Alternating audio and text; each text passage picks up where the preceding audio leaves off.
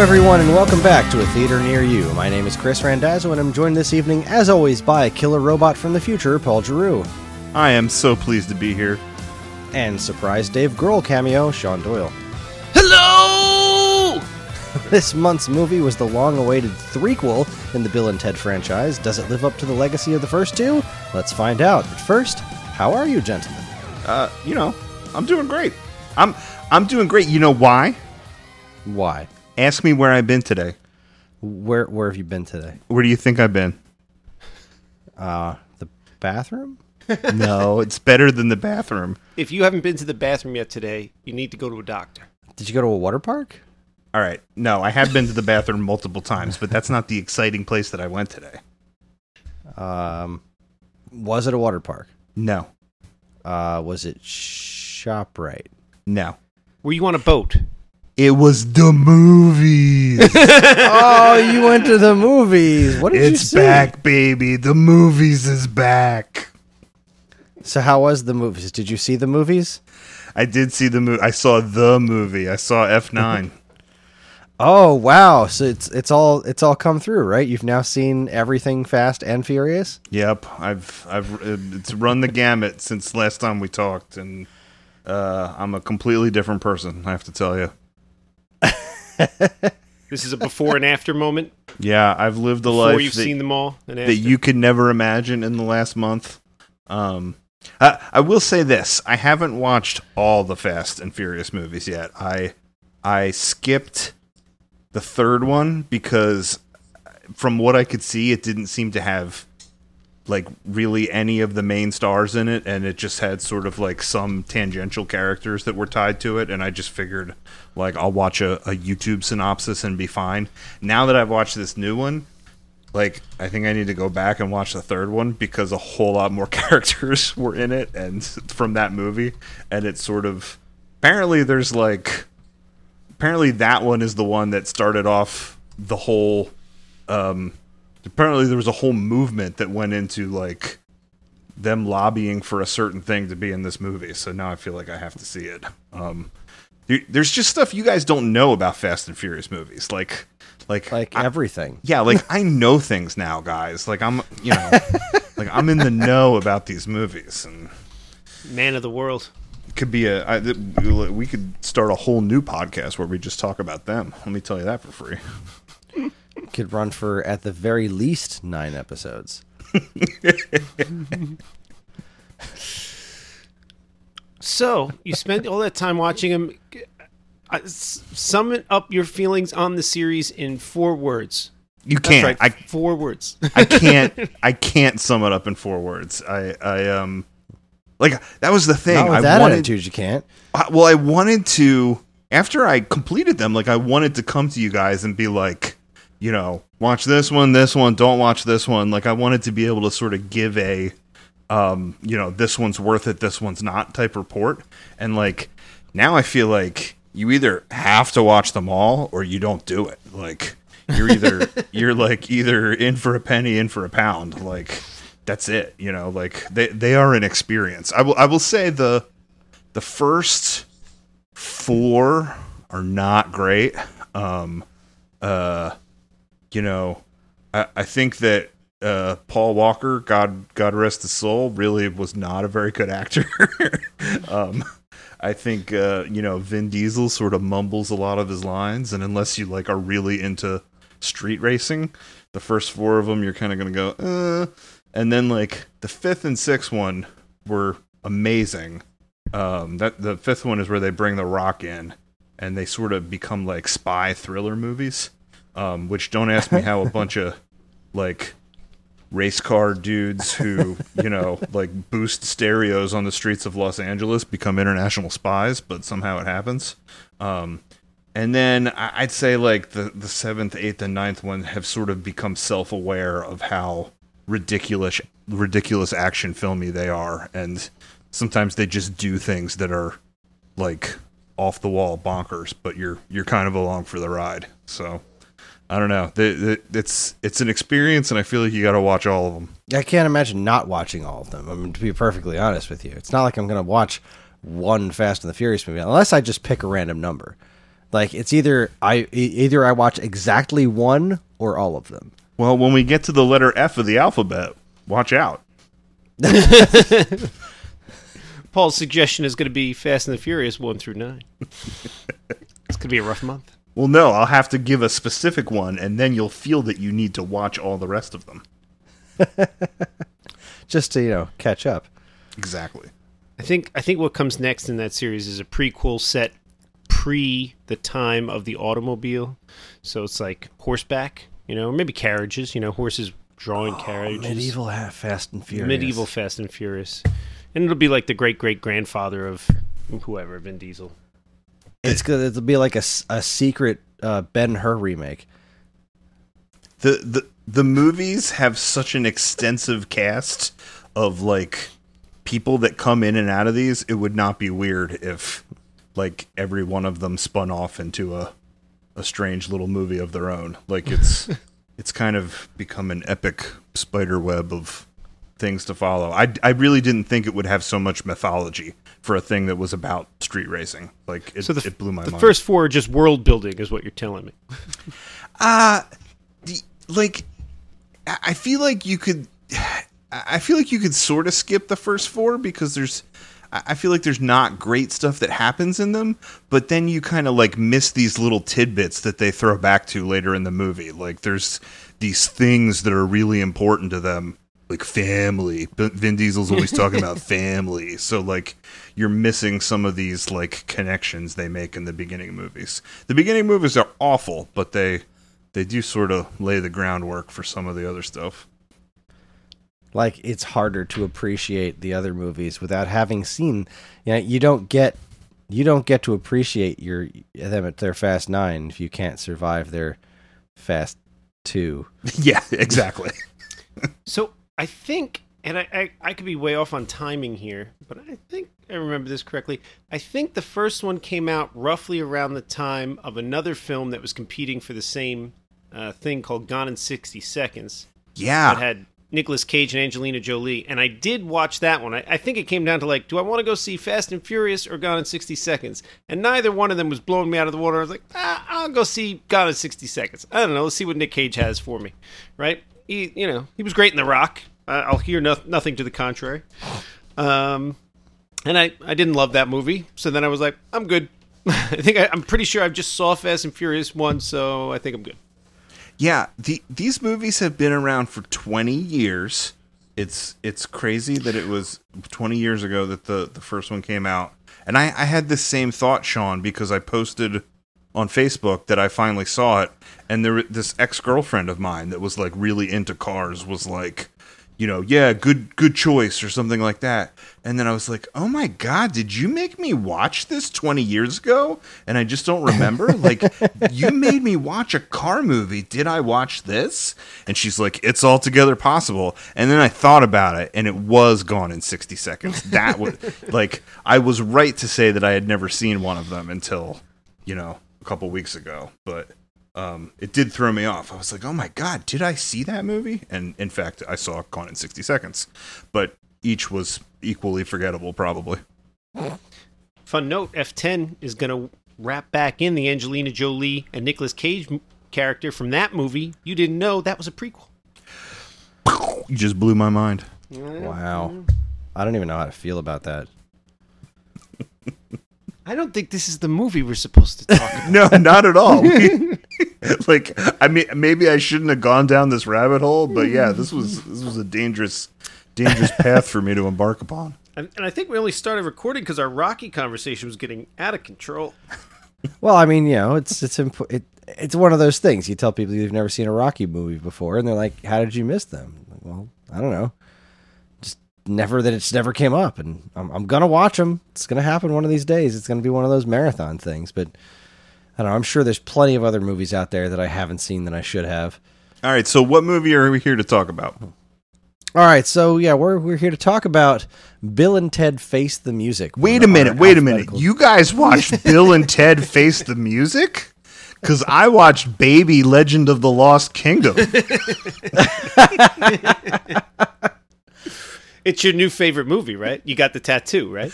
No, in actuality, Baby of the Lost Kingdom was probably the only one of the movies we talked about last month that I did not watch. I watched Adventures of Buckaroo Banzai. I watched all the Fast and Furious movies. I watched In the Heights. I can't remember what else we mentioned last time, but I realized you mentioned that one. That now that you're mentioning this, I wish I had gone back and watched your pick anyway. Your pick was like a movie I'd never heard of, starring Tucci and Monk. Yeah, that one I haven't watched yet. Of the one that I suggested. Was your suggestion. I know that was my suggestion. I didn't watch that one, but it's because it wasn't free on any of the streaming things. So the newer movies I mentioned were Cruella, In the Heights, Hitman's Wife's Bodyguard, and F9. Those ones I mentioned last time. Well, I watched 2 of those 4. I watched half of them. That's a pretty solid percentage. Yeah. But yes, we're here to talk about Bill and Ted Face the Music. So let's get some history out of the way here. Bill and Ted Face the Music was released on August 28th, 2020, and was distributed by United Artists. It was directed by Dean Parisot, or Parisot, I don't know how you say that, who also directed the 2005 Jim Carrey vehicle Fun with Dick and Jane and the 1999 cult classic Galaxy Quest. The screenplay came from Chris Matheson and Ed Solomon, who also wrote the screenplays for the first 2 movies in the Bill and Ted franchise. The movie serves as a kind of an ending to a trilogy that nobody knew existed, and features a ton of returning cast members from previous entries, as well as memorable new characters. So let's go over how we watched this movie. This was my second time seeing it. I watched it in my living room after having rewatched the first 2 in one night only a few days prior. Karen was with me, and I was eating birthday cake as a snack because I turned 40 since the last time we recorded. I streamed it through nefarious means since I already rented it once, and I don't own it, and it's not regularly streaming on any service that I had. Like the first 2 are on HBO, but this one is still elsewhere. So yeah, I have access to a Plex server, which gives me access to pretty much anything, and that's where I watched it. So what about you, Paul? Where did you watch it? Which time? Because I've now watched it 4 times. The most recent time in service of this episode. I watched it on my phone while I was doing the dishes. Nice. Well, here's the thing. You always say to me, like, how did you view this movie, Paul? Like, what was the way in which you viewed it? And, like, there's never going to be any way that I'm not watching a movie, like, on my TV. Like, I've spent too much time and energy making my basement this, like, awesome, like, movie theater viewing cave.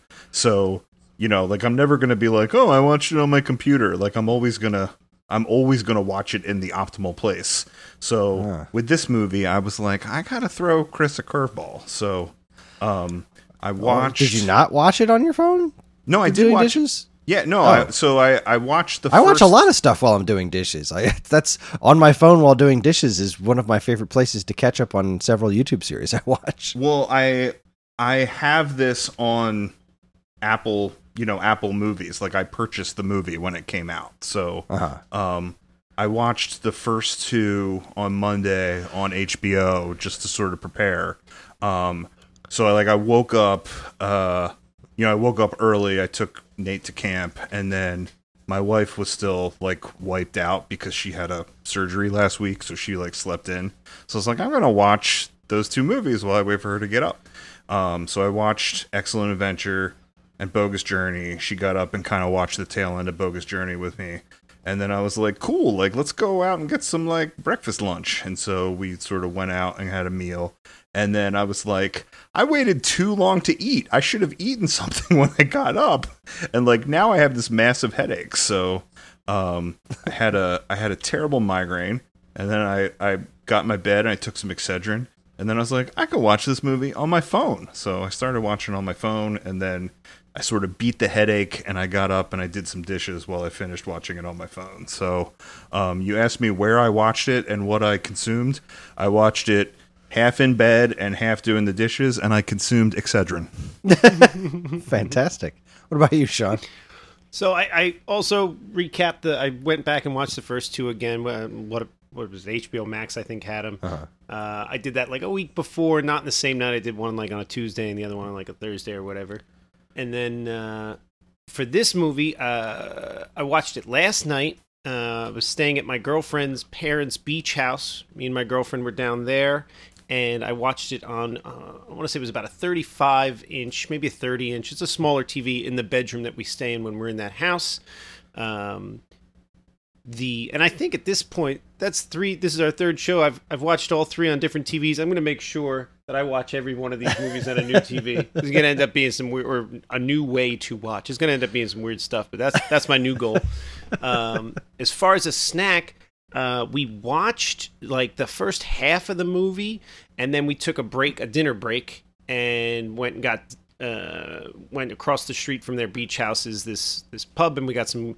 What did I have? I don't know. It was greasy, whatever it was. Mozzarella sticks and pizza, I think, was what I got. And then we came back and finished the movie, and I probably had, I'm going to say 5 beers throughout the movie. I don't smoke pot, and I felt like that was pot was the right way to watch the movie, probably, right? This is for potheads, right? They don't own it, but it's everything but owning it. But I don't do that, so I was like, I'll get a good buzz on it. That'll be my tip of the hat to where they're coming from here. Fair enough. All right, so I guess before we dive into actual Face the Music, which there's plenty to say about, let's get some general consensus on the first 2. Like, I don't think there's any arguments from any of us that Bill and Ted's Excellent Adventure is a masterpiece that is damn near flawless, right? Agreed. Agreed. I mean, yeah. It's a staple of our childhood, and while nostalgia, I'm sure, plays a big hand in that. I rewatched it the other day. I think my assumption is it would hold up fine.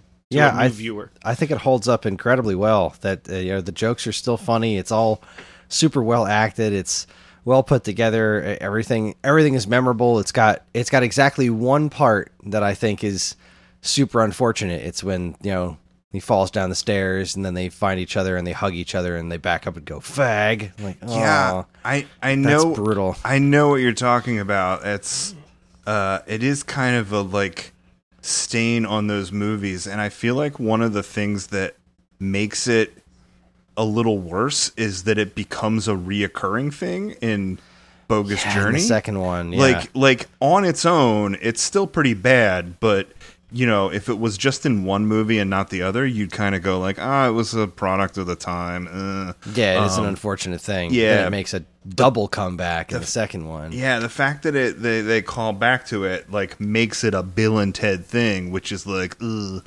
And then you almost wanna like excuse it in the second one because technically it's the bad robots that say it, and you want to go like, well, they're bad.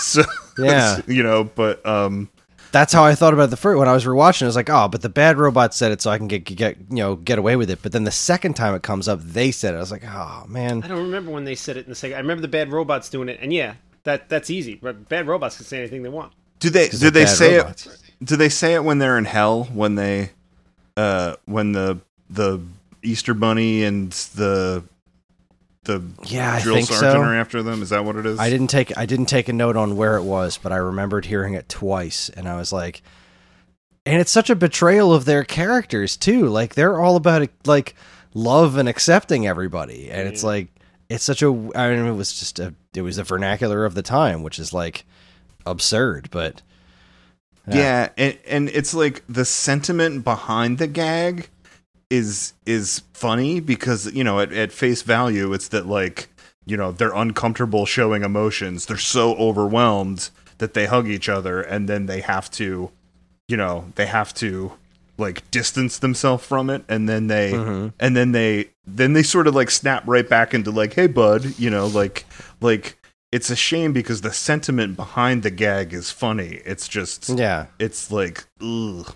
I wonder if they couldn't I mean, I don't know. They whitewash everything. Just change that word to something else that means, like, you could leave the gag. Because you're right, the sentiment behind it is that they're uncomfortable with their emotion. So I wonder if they couldn't, like... When they're on TV, when those movies are on TV, they replace the word with fool. They go, fools. Which is not the same. You're kind of losing it there. They could have... I mean... I mean, at least it's not overtly offensive to anybody, but still, Right. it's not great. Yeah. Yeah. I mean, just mute it. Just have him back up. Like, whatever. Yeah, I don't know. Yeah, it's unfortunate. It's unfortunate. All right, so how do you guys feel about Bogus Journey? Because Wait, hang on. Yeah. Before we talk about Bogus Journey, which I I do have something sort of funny to say about that, but like just sort of before we move on, you talked about how it holds up, how both of the movies hold up, and like I think that's I can't really explain this, but like I think it's something about time travel movies that make them inherently timeless.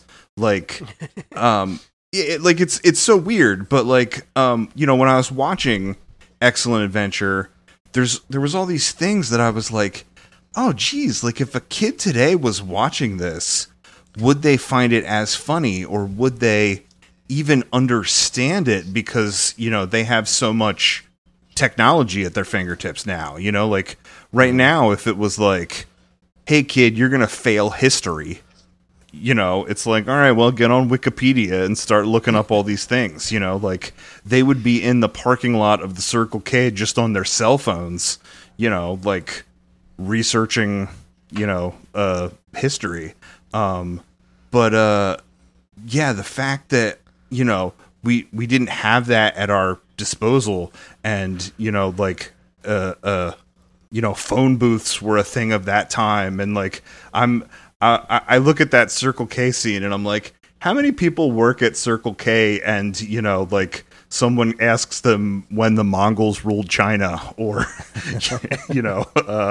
when Marco Polo was, like, whatever it is. And I just think it's funny because it doesn't have to be a movie that was made in 1989 about time travel. It could be a movie that was made now and set in 1989. You know what I mean? Like even the stuff about Bill and Ted is like indicative of that time.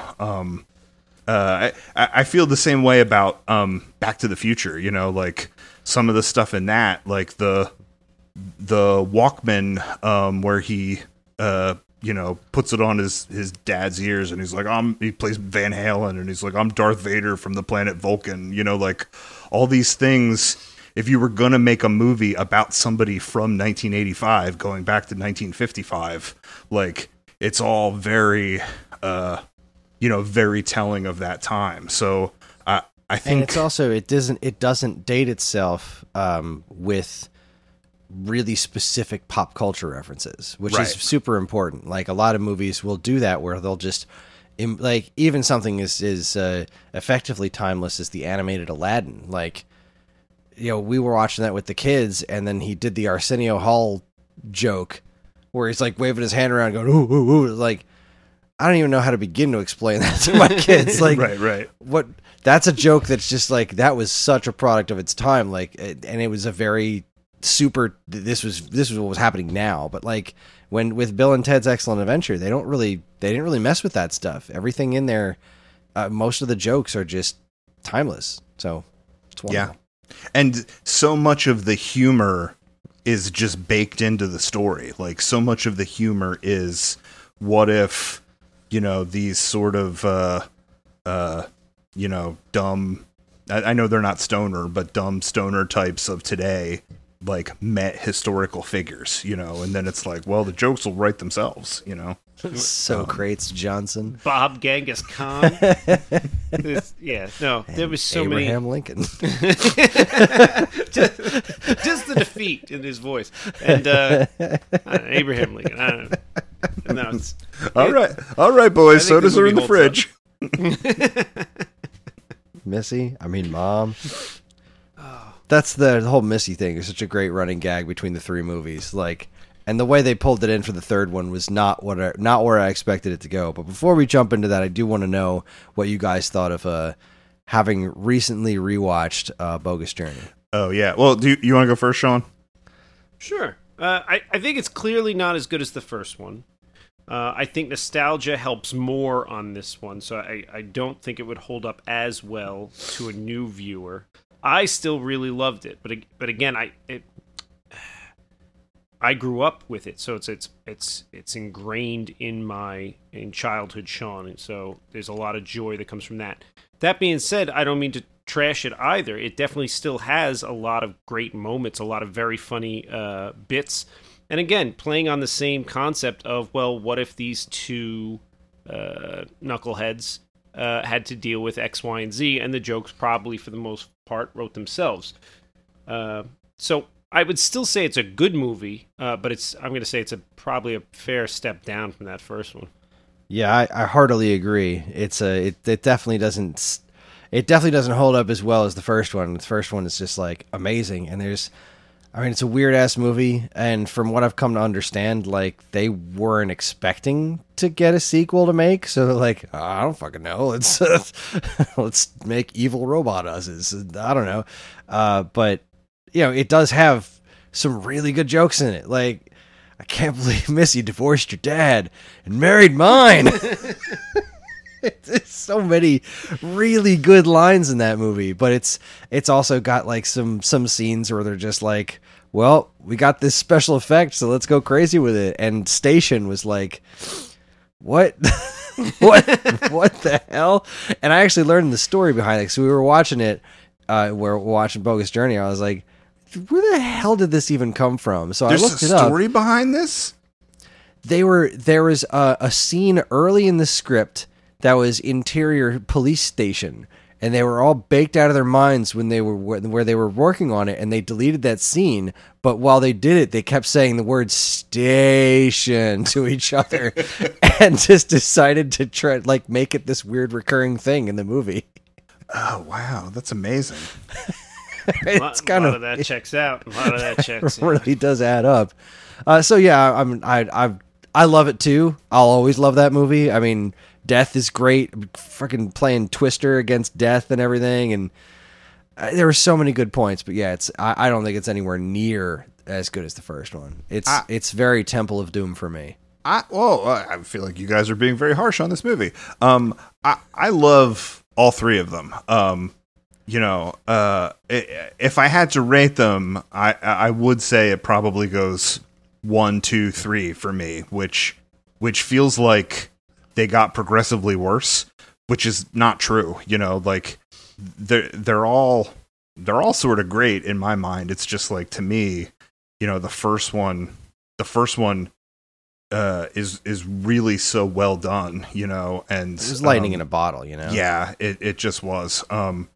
And like I said, it was sort of effortless, like how the humor was baked into the situations. Like, that did a lot of the work and sort of made this amazing movie. I feel like it's like trying to pick your favorite kid, which I know that it's easy. Timmy. I know. Well, you have one kid. What do you complain? Well, that's what I was going to say. I have no frame of reference. Sean and I both, Sean has no kids. I have one kid. I say to Chris, like, it's like picking your favorite kid, and Chris is probably like, the boy. No, I don't want to assume which one of your kids is your favorite. They're both fantastic kids. It depends on the time of day. Yeah, but Bogus Journey, like, it's like you can see the fingerprints of the movie more. Like, you could see them working harder to make all the pieces fit. And they do an admirable job, that they have to get them from like just the afterlife, like death to hell to playing death to heaven, and then like some of the ways that they incorporated the other characters, like him possessing his dad, Ted possessing his dad at the police station. What a performance too. Oh yeah, and he does a spot on Keanu Reeves. Like, that was amazing. I mean, just really amazing. Yeah. Yeah, but from that scene to the scene with Missy and the seance, like, they did a lot of work to make all the pieces fit, but like it kind of feels a little clunky. And I think the reason why I always will have a soft spot for Bogus Journey is because of Death. Like, Death is just so good. The funniest, best character, and I'm always gonna like look back on that movie with just a little bit of nostalgia. Yeah, no, I don't want to give the impression that I don't love the movie, because I do. I love that movie. I just don't think it's like, I don't think it's quite where, I mean, I guess equating it to Temple of Doom was a little harsh in my point, 'cause I don't love Temple of Doom. I really don't. And you know what? When you said that before, I wanted to jump in and be like, you know what? And I know this isn't what we're talking about. When I think of the Indiana Jones movies, it's easy in your mind to say, well, the first and third one are clearly the best. Obviously, the fourth one's not that great. But I enjoyed the fourth one, but it's not nearly as good as the other ones. But you say, well, the first and third one are the best. But then go back and watch the second one. There's so many, him on the bridge, cutting the bridge. You're absolutely Oh, right. God, It's every got time I watch great that, I'm like- moments, but it's also got Willie Scott, which is like the worst character ever put on film. Yeah. Yeah, And I put Temple of Doom and Crystal Skull about on the same level personally, and then like 1 and 3 are just. I think different she animals. almost makes that movie unwatchable. Like she really, it's really hard to get through the scenes that she's in. And she's in so many scenes. Yeah. But when she's not there, it's like, all right, Indiana Jones. Yeah, But like, yeah. Every time oof. I think, in my mind, like my knee-jerk reaction is 1 and 3 are both really great. It's hard to pick the best. I don't know. I could go back and forth, and 2's definitely a step down. And then I watch 2, and I'm like, I love this movie. I love this. I mean, probably my most quoted Indiana Jones line of all time is, "Nice try, Lao She." Like, I say that all the time because what a great scene. But again, like I actively dislike so much of Temple of Doom because of Willie Scott, and Bogus Journey doesn't have that. It's still great. I'm just saying it's not quite on the same level as 1, and I think 3 either, because I think 3 is just great.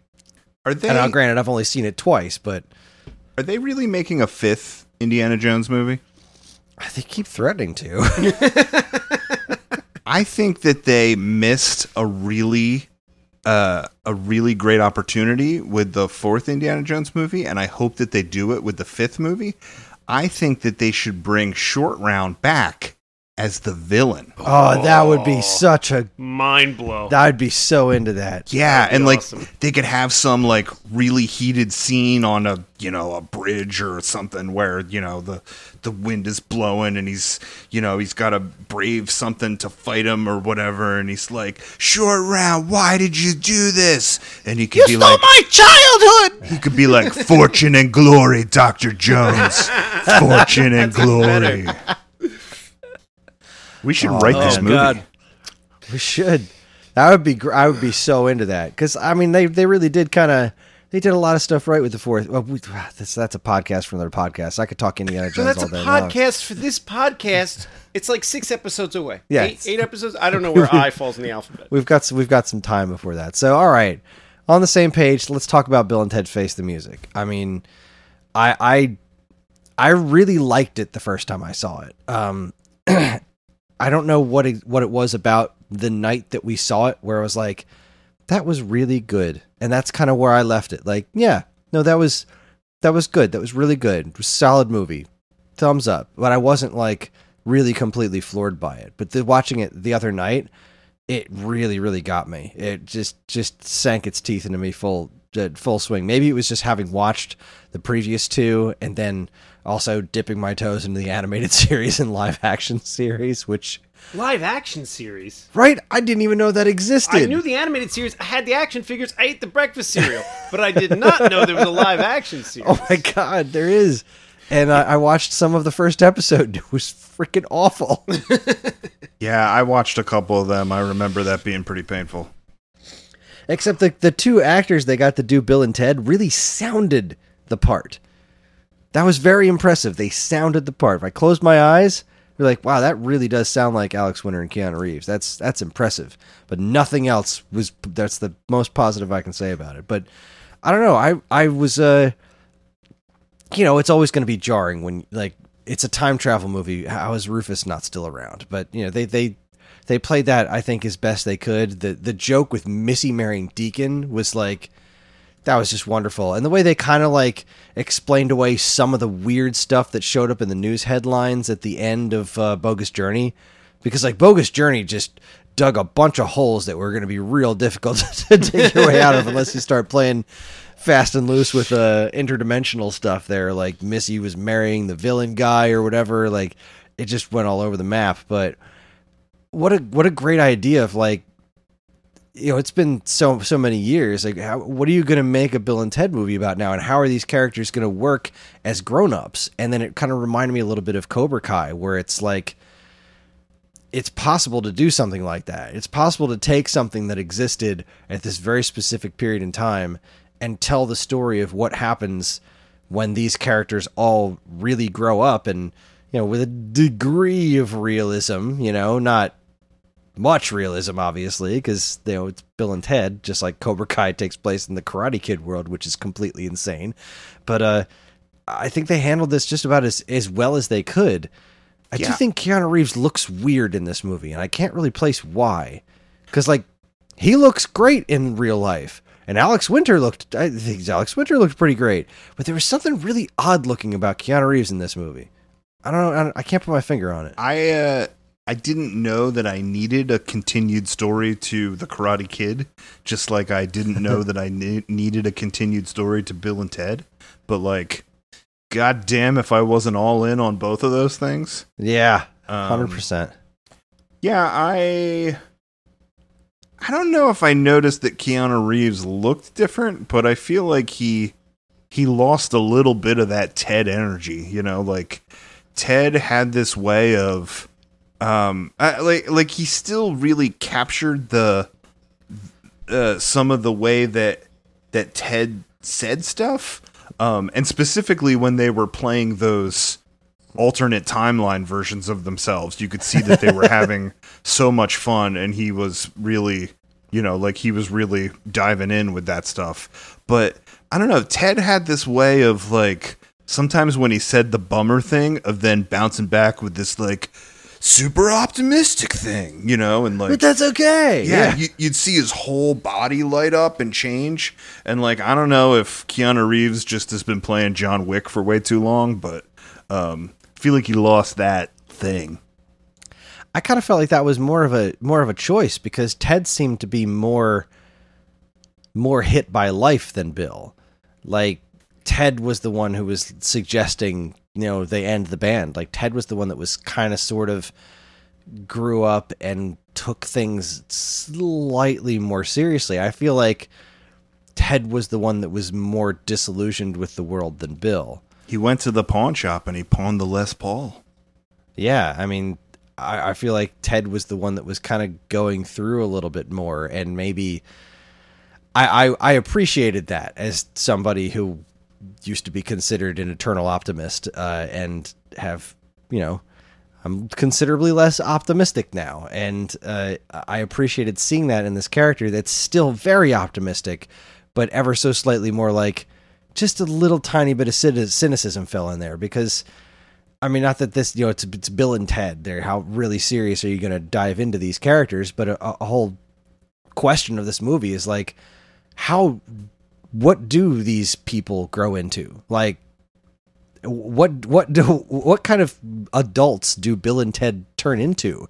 And especially with like their whole mission in life to you know, create the song that unites the world, and all the pressure that goes along with that. Like, what exactly do their lives look like?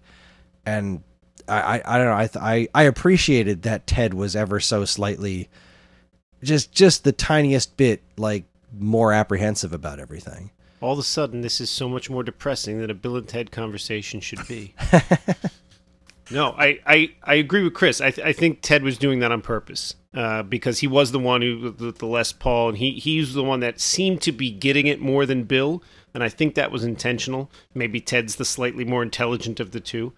He seemed to be getting it when the girls were leaving them more so than Bill did. Like, I don't know, everything seemed to be weighing on him a little bit more.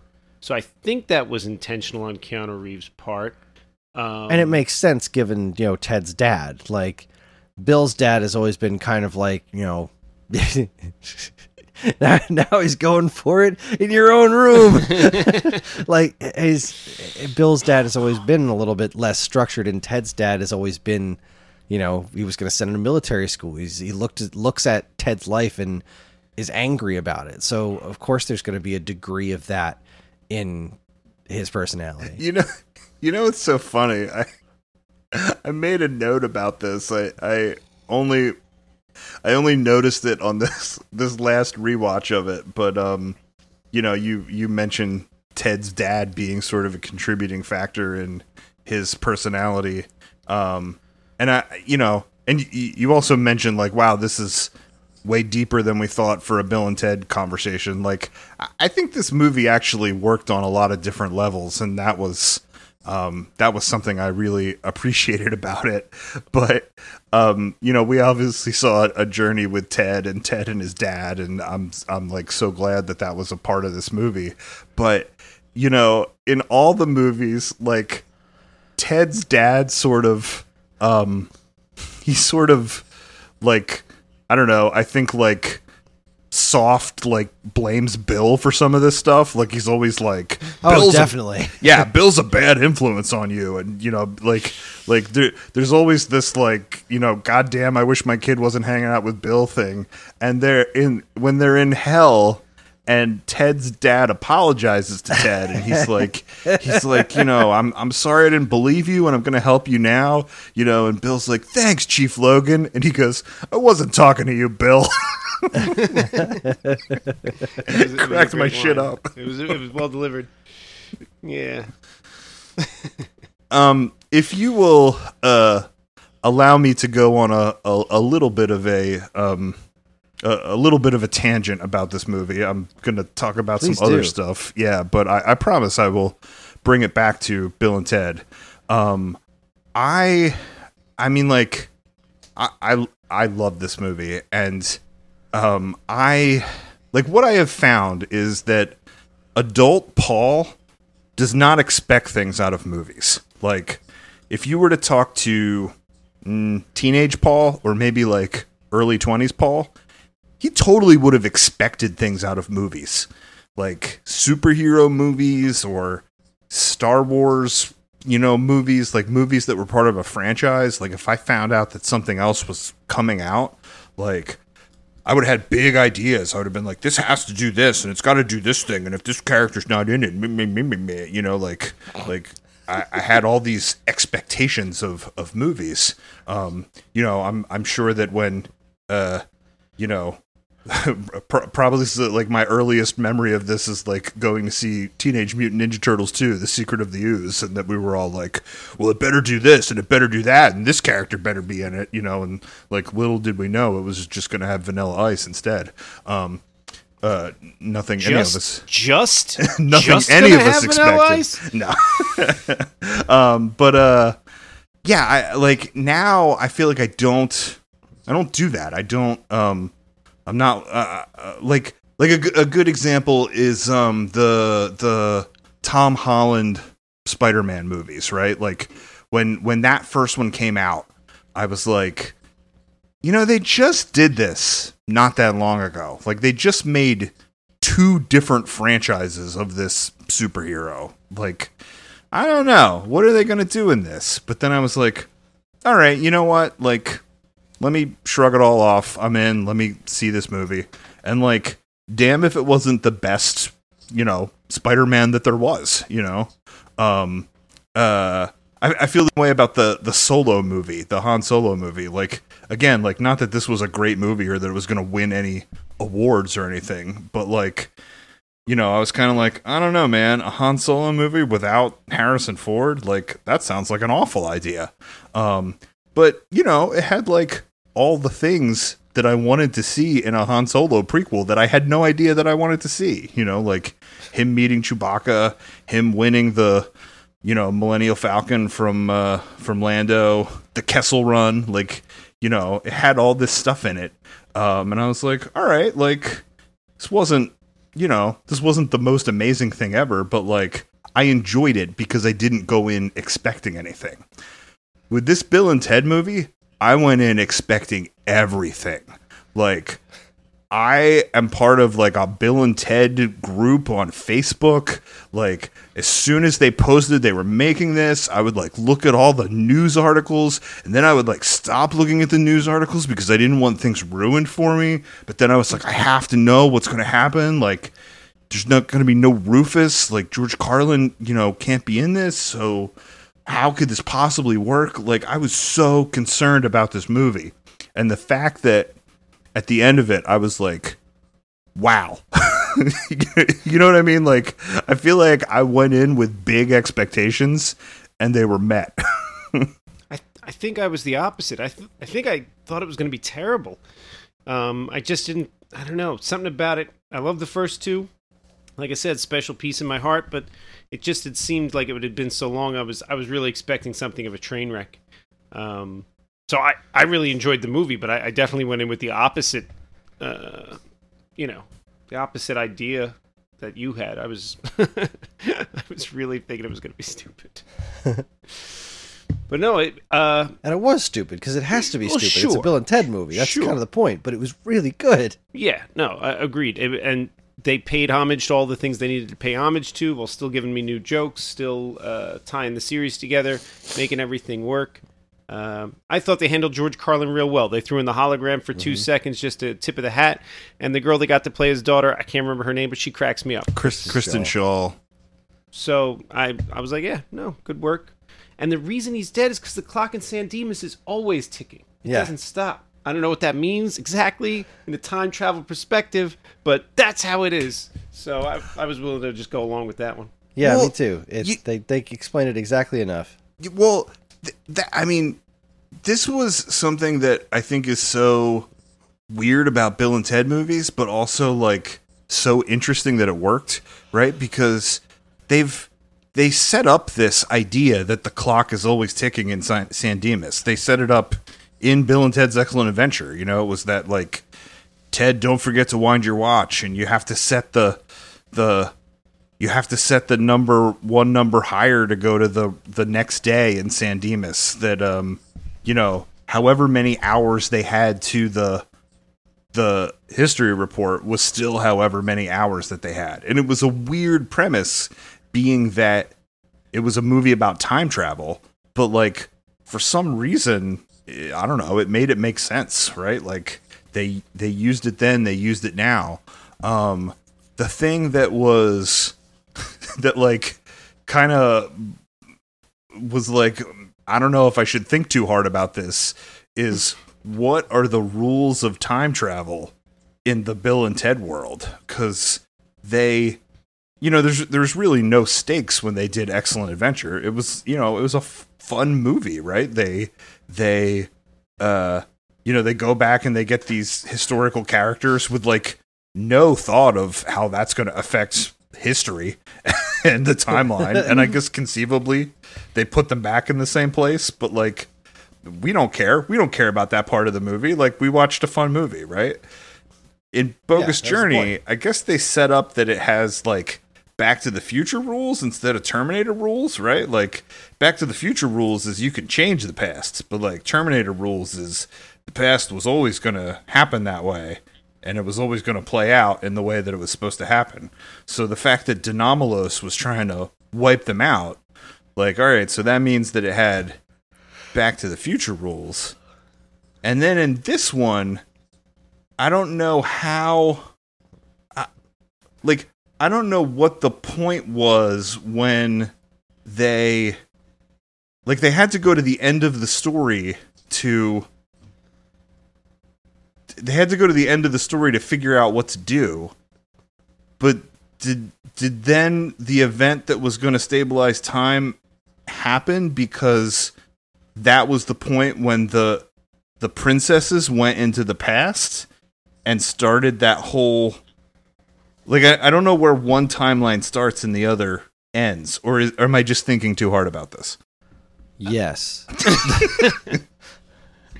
I think you're thinking too hard about it, because I think whether you go with Terminator rules or Back to the Future rules, which have their own inherent problems, but whichever one you go with, I think you end up with a problem of they shouldn't have been able to go to their future selves who have the answer because until they have the answer, whatever rules they're working under must not affect the future. Or Maggie Smith, is that her name? Who was in the future? I don't know that actress. George Carlin's wife, who was worried about the record player of the Earth falling apart. Oh, that was not Maggie Definitely Smith. wasn't. Yeah, it wasn't Maggie Smith. What's her name? She looks a little like Maggie Smith, though, right? She's been in Yeah, a I ton of guess. stuff that I've watched Yeah. recently.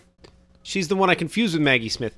But anyway, if the future Bill and Ted had the thing, then why didn't she already have her solution?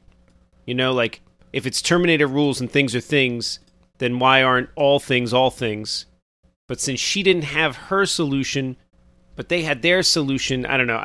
I think we're probably just thinking about it a little too hard. I think in the context of what they set up, which again, the clock in San Dimas always ticking was a brilliant thing for that first movie, because it all almost checks out. You're like, yeah, it's their timeline. Their timeline's still going. But it doesn't make too sense if you stare at it real hard, kind of like the sun.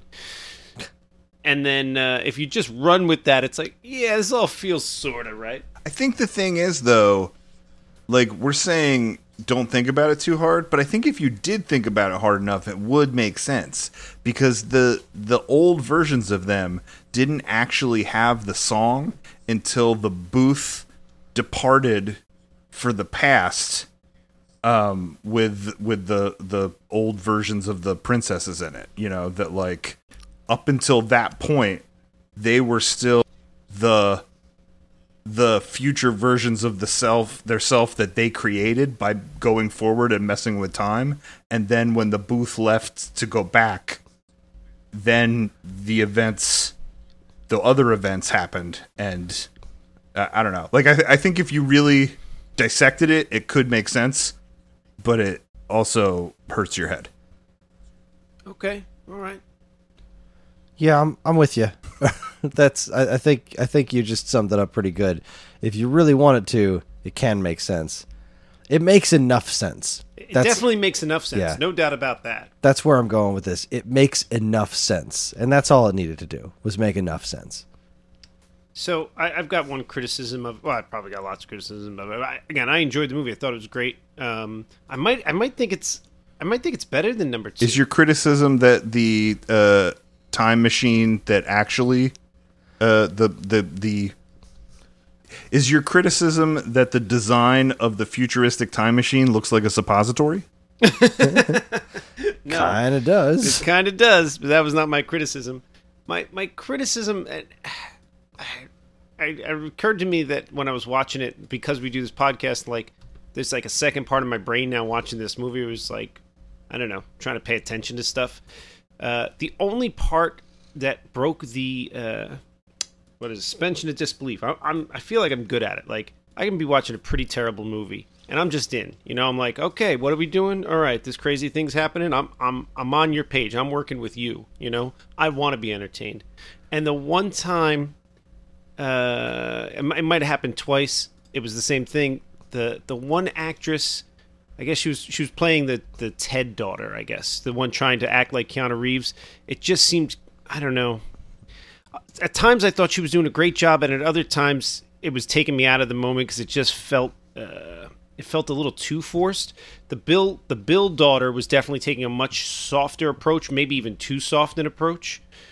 And I felt like every now and then the Ted daughter was just pushing it too hard, and it felt like an actress. It felt like someone acting like Ted, and took me out of the. It broke the illusion for a moment. She wasn't terrible, but it's something I noticed. I was like, huh, yeah, that brought me out for a second. I thought, Yeah, I definitely didn't experience that. I thought both of the daughters did a wonderful job. yeah, I thought that the two daughters were great. The two actresses that played the daughters, and I think that what I liked about it is that they had like very distinct characters that you believed could be the children of Bill and Ted, or the children of. That sounds like Bill and Ted had kids together. The children that Bill and Ted had with the princesses, because, like, you know, I think that's the other thing. Like, then their mothers are from, you know, whatever it is, like 14th century England. You know, so like I appreciated that they weren't just people doing a Bill and Ted impression, because I feel like it could have gone that way, right? Like it could have been like you do this and you do that, and it really I thought they really sort of had their own distinct personalities, but you could see the influence of, you know, their dads and moms. Like I seemed like Thea sort of seemed like a Zen, like hippie kind of vibe, and I feel like the other one sort of had like a surfer kind of vibe. Like I don't know, like I believed that they were fathered by Bill and Ted, you know. Right. The Bill one, I 100% agree with you. Every now and then the Ted one just, I think her mannerisms, I think it was in the way she would like hold herself and rock. Her mannerisms almost looked to me like she sat there and watched the old Bill and Ted movies 1,000 times and tried to pick up his mannerisms and successfully did so. But it just, I don't know, something about it, I don't know. It took me out of it a couple times. Not the Bill, again, I don't remember what her name was, the Bill's daughter. Not her. She was great the whole time. Bill's daughter's name was Thea, and Ted's daughter's name was Billy. Oh, I think I'm talking about Billy. Whichever one clearly was supposed to be, Billy was Keanu Reeves' Yeah, daughter. Billy was Ted's daughter. Right. It was just something about the way, like, I don't know, she moved or something. It was very reminiscent of Ted from the first movie. And it just, I don't know. Which I'm sure what she was going for. I'm being very nitpicky at the moment, which I don't like to do, but it's something that jumped out at me. Huh. Well, you know, to each, everybody views things differently. No question about that. It never struck me. I was super impressed with both of the daughters' performances, and they never really took me out of it. But she was kind of supplying that, you know, optimism sort of thing that, you know, young Keanu Reeves had. You know, she was kind of supplying all that. Like she really had all that kind of full body excitement behind things, which I thought was pretty cool. But I mean, I also think it's worth talking about the princesses, since they've been portrayed by different actresses in every movie. Oh my god, yeah.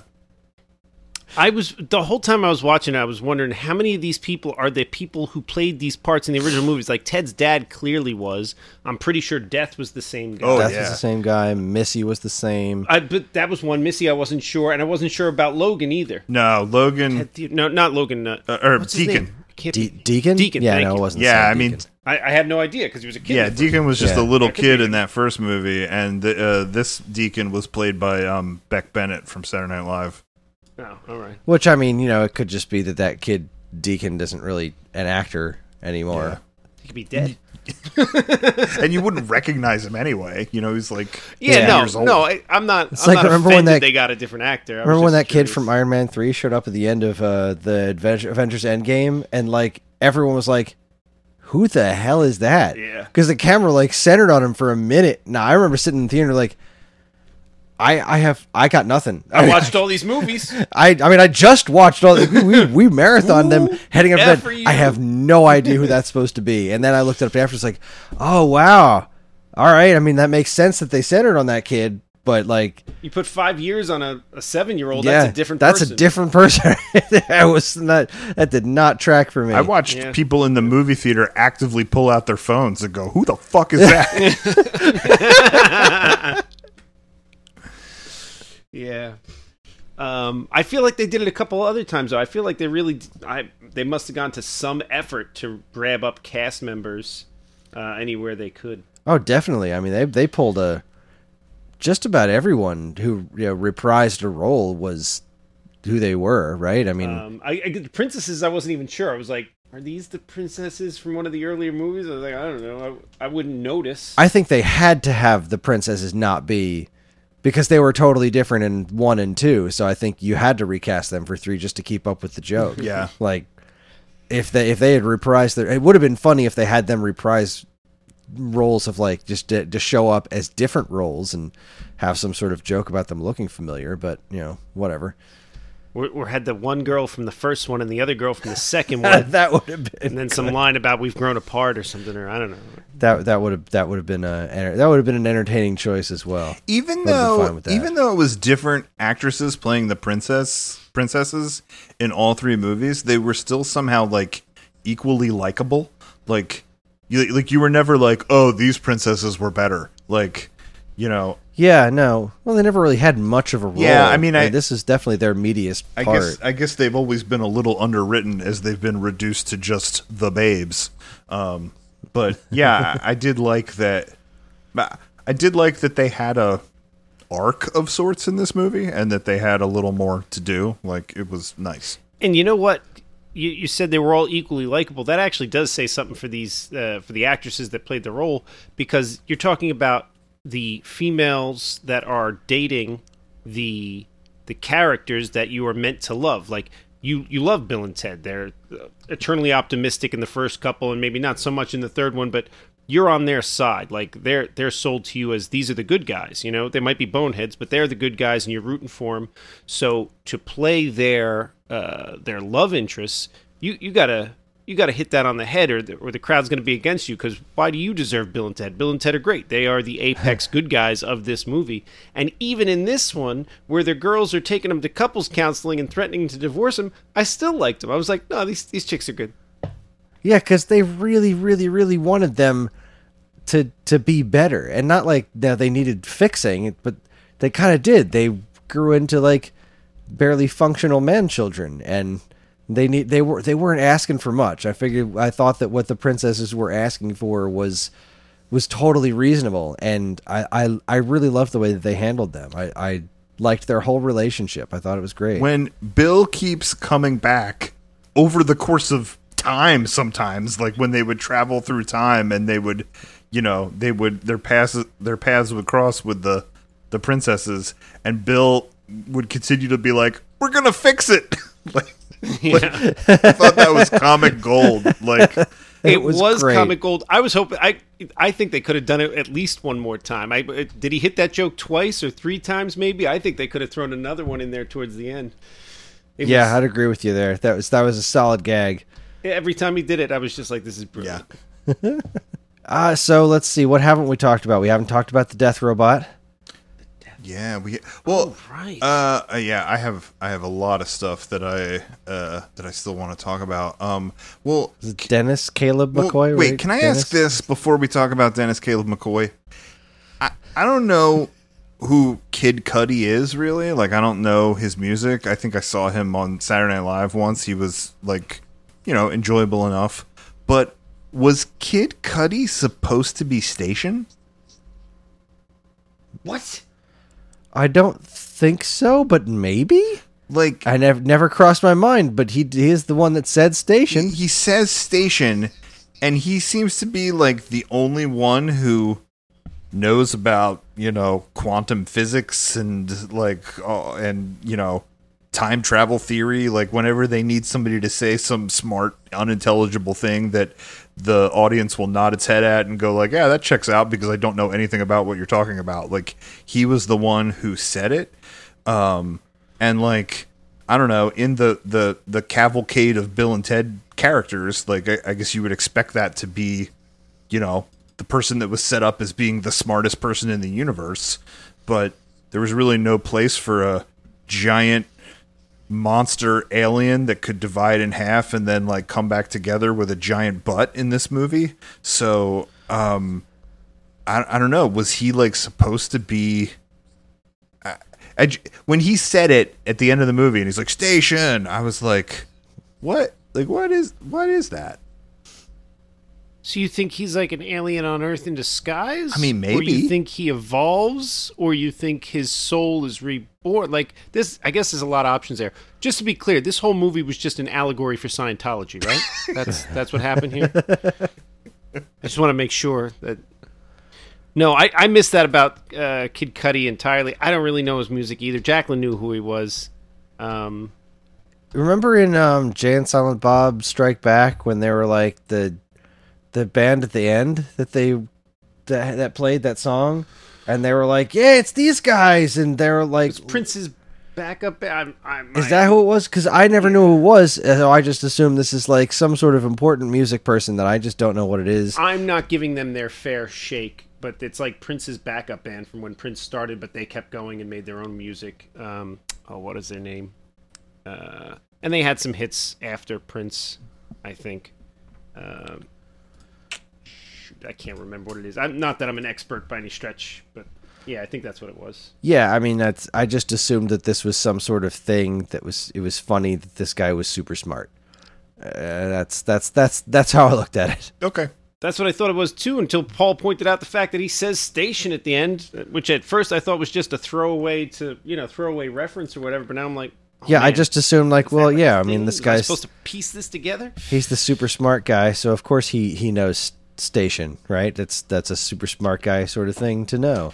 It's been bothering me. That's as far as I got with it. It's been bothering me for like all 4 times I watched the movie. Like, I've now watched it 4 times, and I feel like I'm no closer to understanding that moment. I think what we got to do is watch the scenes with Kid Cudi in slow motion and compare his ass to pictures of him not in the movie. If he's wearing a prosthetic ass, if his ass is extra large in those scenes, then I think he's clearly supposed to be Station. That's solid. I'll go with that. That's the best I got. That logic tracks 100%. So, Dennis Caleb McCoy. Did he play... So when that robot came on, Jacqueline was like, that's the guy from Gotham. Is it the guy from Gotham that played Zaz or whatever, I think she said? I did not watch Gotham. Oh, all right. Not that it matters, but then at least I know who the actor is. I'm like, oh yeah, I remember that guy. Yeah, I was vehemently opposed to Gotham because I was irrationally angered by Batman things that did not have Batman in them. Although now I've made peace with that and found some shows that I like that are Batman properties that don't have Batman in them. But no, the Dennis Caleb McCoy guy, I don't know what the actor's name is, but he's in I don't know if anybody watches that show called Barry, where Bill Hader is a assassin and a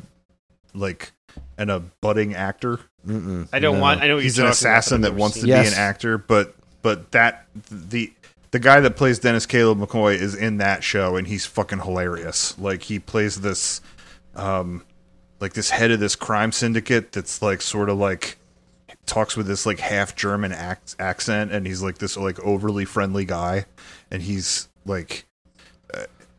It seems like you don't see him that much, but when you see him, he's like solidly hilarious.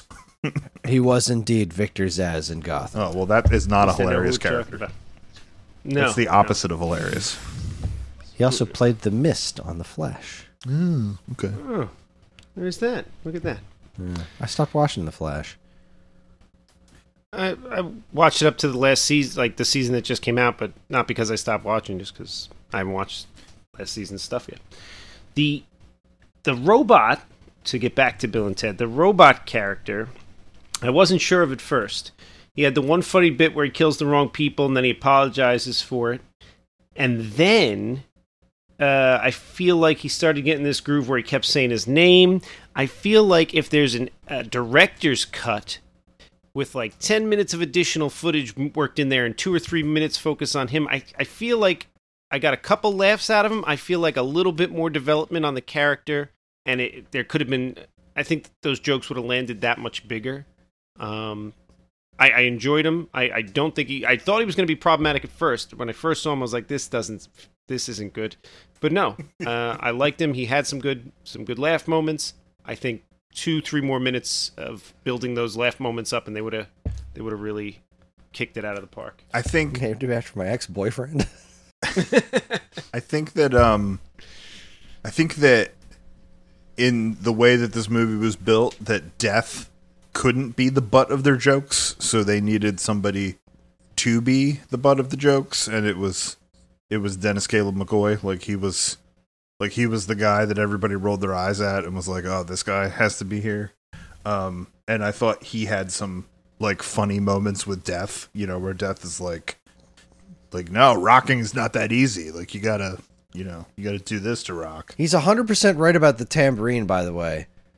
Like, all right, so I used to be a musician, and I've been in bands, and there's definitely been people that have been like, oh, let me be the tambourine girl. And I'm like, you don't understand. That's not as easy as you think it is. The tambourine's kind of difficult to play right. And I remember sitting in my car with this girl, and she was like, all right, I'm going to play the tambourine for this show. And I was like, all right, then play along to this song. And like we spent the entire like hour drive getting from point A to point B to where the show was, and she could not nail the tambourine because it's not easy. If you don't have an inherent sense of rhythm, Death was not wrong. Tambourine, not easy. That checks out. I believe that. Tambourine's not easy. Now you got something to quote when you're trying to tell people, please put down the tambourine. There you go. Tambourine's not easy. The way that the robot kept saying his name, Dennis Caleb McCoy, like I continued to laugh at it, but I also feel like maybe that was one of those station moments, you know what I mean? Like the story that you told, Chris, about how they kept laughing at this like thing that they did while they were high. Like it just feels like that was one of those weird things in the writing room. Like, oh, the robot's name should be Dennis. You know, yeah, it should be Dennis Caleb McCoy. Yeah, he should just say that over and over again. You know, like it was a weird choice that I ultimately kept laughing at, but it felt like it was something that somebody laughed at once because they were high or something, and then it just continued to be in the movie. Yeah, Dennis was just shy of brilliant. I feel like with just a little bit more work, they could have made that just absolutely brilliant. Instead, it was just really funny, which is fine. But I did kind of feel like there's certain aspects of Dennis that were like, I mean, God, some of the deliveries though, when he like, you know, accidentally killed, was it when he killed his dad and he was like, oh no. You just start seeing these little cracks of like, because he initially presents himself as this just death robot, and then you start to see these little cracks of like, oh, what? What is this robot? Why is this personality attached to when them? he kills the daughters and Kelly and all the historical characters, he goes, oh. Like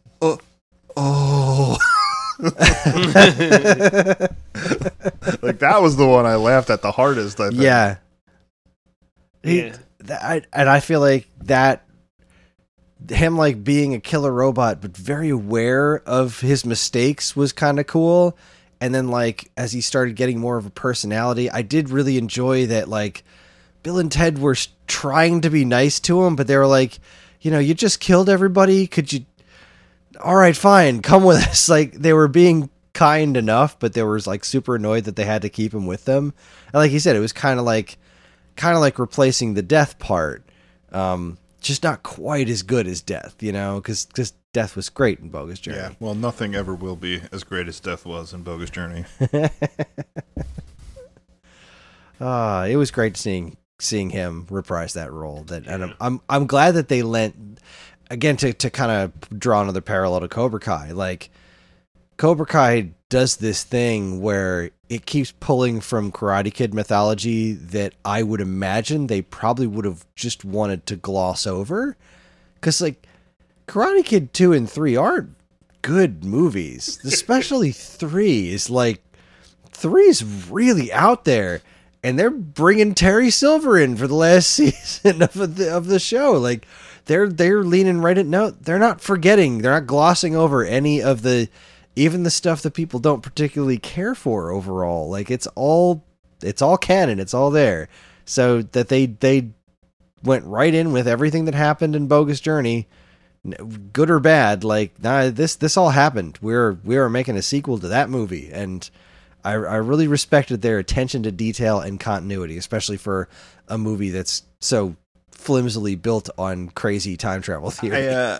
So I gotta say this as far as like tying things back to Bogus Journey a little bit. So, so first of all, with Face the Music, like all three of these movies end with a spectacle. You know, they end with a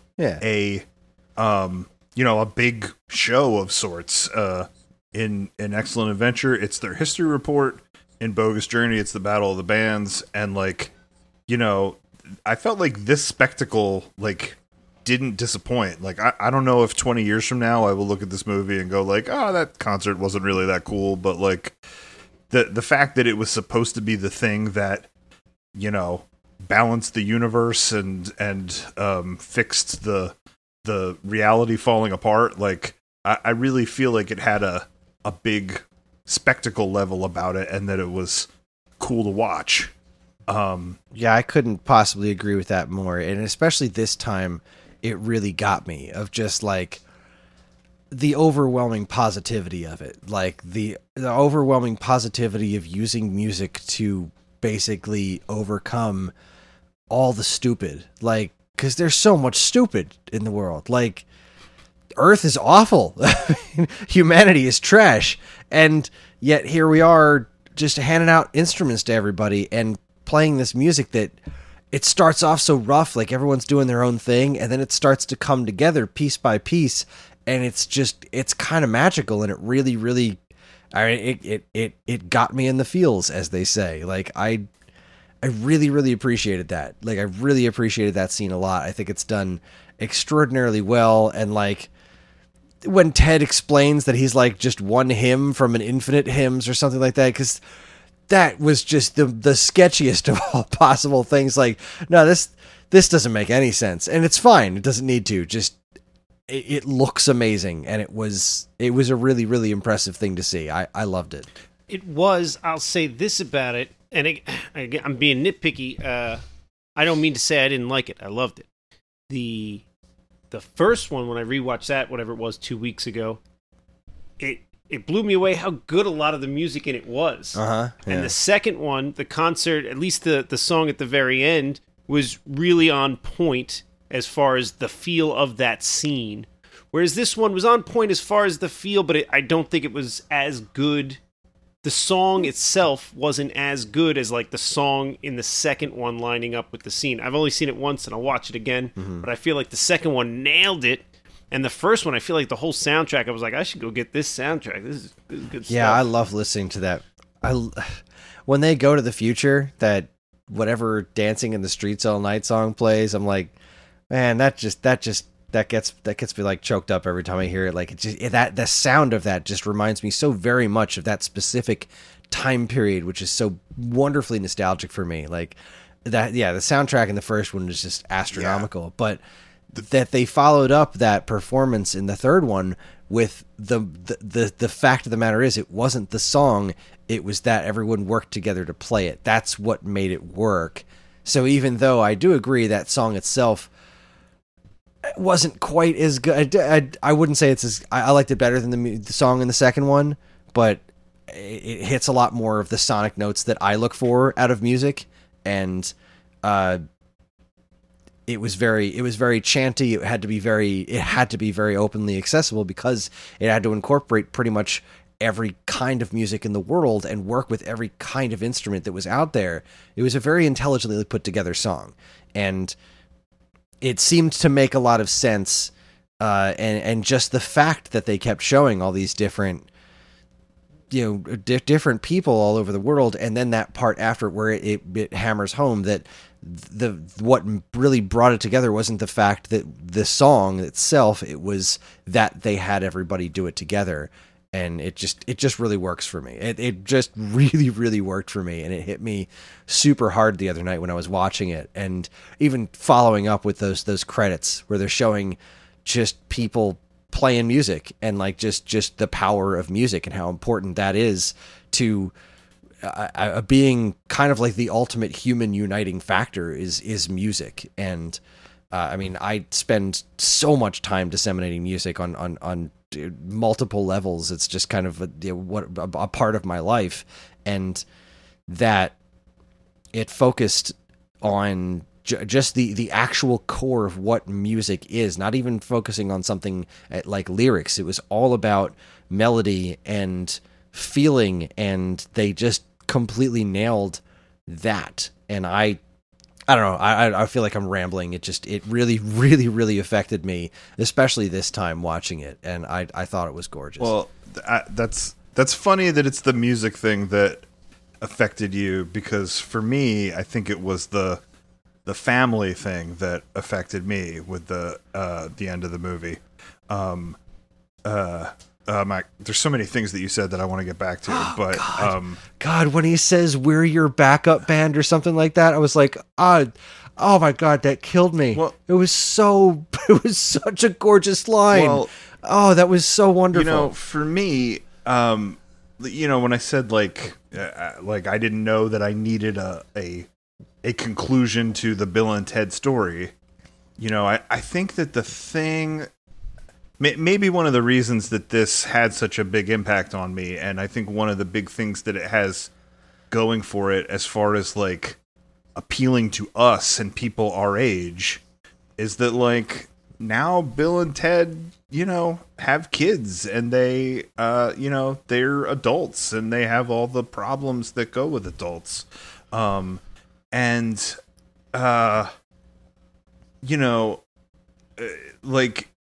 as far as the like nostalgic stuff of the first movies, like the things that were important to them then were the things that were important to me, and the fact that they were sort of eternally optimistic. The thing that those first movies had going for them is that the other person in that friendship is the most important person to them. In Excellent Adventure, all right, yeah, they're supposed to write the song that's going to save the world, and they have to pass their, it's a very cause and effect thing, and they have to pass their history report so that they can stay together as a band and do this work. But like, really, it's like, I don't want my friend to be shipped off to military school. Like, they're so selfless in the fact that like everything that they do for each other. And then in this movie, I felt like it was that everything that they do is for their family. And I was so glad that the actor that played Ted's dad came back for this. Because we already sort of mentioned that line that they had in Hell where they sort of, reconcile or whatever. But like, yeah, Ted's dad was down on him for like 2 movies about being a fuck up, and like, that their band's never going to amount to anything. And it's reiterated in the beginning of this movie. That wedding scene in this movie does a lot of heavy lifting with explaining, well, not just with the Deacon and Missy joke, but with, explaining, the little Bill and little Ted thing, and, and sort of like summing up that relationship with his dad. And like, honestly, the sort of positivity at the end of that movie, there was this one part that I feel like if you got up and went to the bathroom at the wrong time, you missed it, and you just missed the magicalness of this moment. But it was, I think it was sort of right after that countdown of like, this was the countdown to destruction, and this music is going to save everything. And you also had the family dynamic with Rufus's daughter, because that great leader, she turns to Kristen Shaw and she goes, "Your father would be so proud of you." And then you get this little twinge in your heart, and you're like, "Oh God, Rufus!" Like, yeah, And then the very next shot is like Bill high-fiving the daughters and Ted high-fiving his dad on the stage, and like right there at that moment, it like crushed me. I was like, this is, like, this really makes it a movie about family and what's important. And I think that, like kind of in the same way that, like Fast and the Furious. Family. No, that's like in your face, heavy-handed talk about family.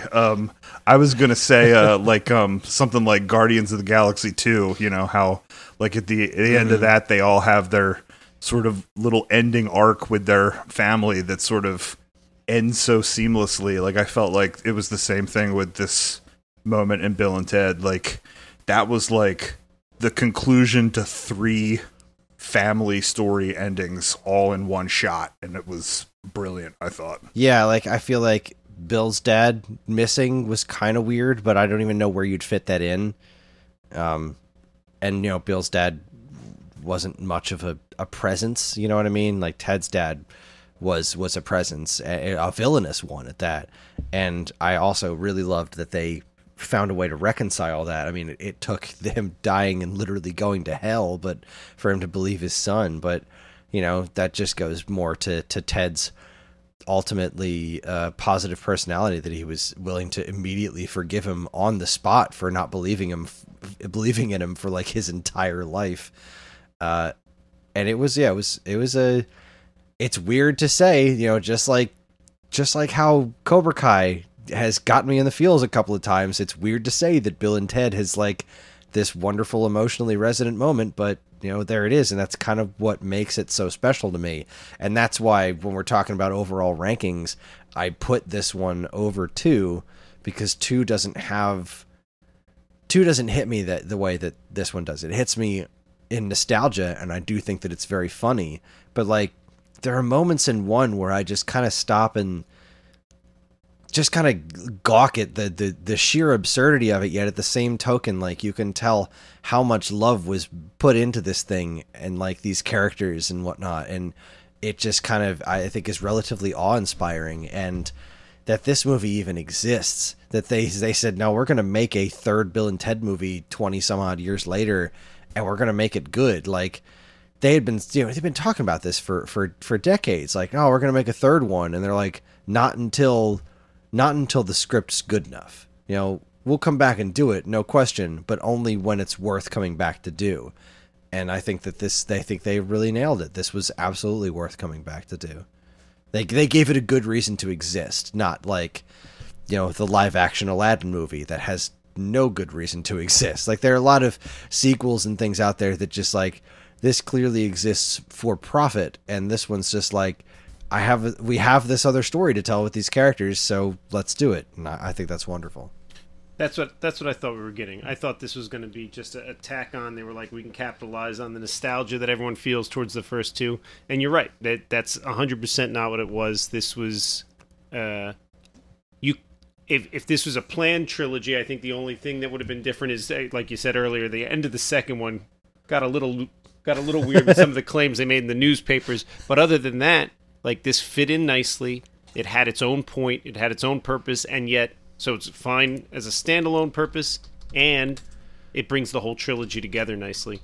So that's yeah. what I was gonna say about the second one. Chris, what was the line that you said that ended the third one? What was the line that you quoted about playing all the music together? I don't know the exact line, but it wasn't the song. It was that everyone worked together to make it. I don't know what the exact line is. Do you feel like that was sort of the like positive message that was supposed to quantify the movie, the like sort of like positive tagline, if you will? Yeah, I think that was kind of overall the purpose, was that, you know, much can be overcome if we just, you know, find common ground and work together. Because the band itself kind of made that point too. You had like a rapper and a rock and roll guy and a this and that. It's like, it didn't matter. I think it was kind of hedging towards that of, you know, we're all doing our own thing, but as long as we're all working together, because everything. I was right. looking for the line like that. I regularly quote the line at the end of Bogus Journey where they go, "We've been to the past, we've been to the future, we've been all around the afterlife, but the best place to be is right here. The best time to be is now." Like, it makes me laugh every time, and it's like, it's not quite the like cornerstone moment that is in the first one where Abraham Lincoln says, "Be excellent to each other and party on, dudes." You know, but like each one sort of had that line that was sort of like intertwined with that like spectacle moment, and I was sort of looking for it in this movie. And when I was rewatching Excellent Adventure and Bogus Journey, and Sherry came down for the tail end of Bogus Journey, you know, she probably caught the like heaven part onward. And you know, we finished watching the movie, and she goes, "You know, that one didn't have a great ending." And I go, "Oh, you mean the fact that they did this like weird, bizarre stage show that what it felt like for the Battle of the Bands, and then they immediately got into a phone booth and did 16 months of guitar training and then came back and played a Kiss song? Like, you didn't feel like that was a good ending? Keanu Reeves is wearing what's effectively an umpire, like, chest plate thing. That was a weird and move. Bill's got a ZZ Top beard. Like, No, the ZZ Top beard is solid. And if he grew that in 16 months, I am impressed, because I haven't shaved since COVID, and I do not have a beard that long. Can I say this? This was a note that I made about Face the Music. When they went to the future in Face the Music and they met with that, council of great ones or whatever they were, I literally wrote a note that said, "Oh, good, the costume design in the future mellowed out a lot." Because like, I didn't mind. They're not wearing giant foam boots. Yeah, like, I didn't mind the costume design in Excellent Adventure. Like, I felt like it wasn't brilliant, but it was like sort of relatively believable that they kind of dressed in these like muted colors and they had these, like silver belts and like sunglasses and stuff. But yeah, and It was solid sci-fi stuff. and Bogus Journey, like the costume design of Bogus Journey is just off the rails. Like, they're wearing They're just just put foam on big everything. foam, Just foam everything. everything. Or then when they go to heaven, like, everybody's dressed in pastels. Like, it's that, I mean, I'm glad somebody had a good time, but it was noticeably weird. So I kid you not, when I rewatched the second one and I saw that opening scene, there was like 30 people walking around in the giant foam stuff. I instantly hopped on eBay and the computer in general and tried to find that. I was like, there's like 30 pairs of these foam boots out there and like 90 of these hats. Like, how much could it possibly cost? I just want nothing Bill or Ted wore, or even Rufus. I just want a random hat that was worn in Bill and Ted 2 in the future. One of these big foam nonsense pieces. I couldn't find it. I found a bunch of props from Bill and Ted, but none of those. People wanted real money for the actual jacket from the first movie or whatever. And I was thinking, like, I'd give $50 for a pair of those boots. I was wearing them around.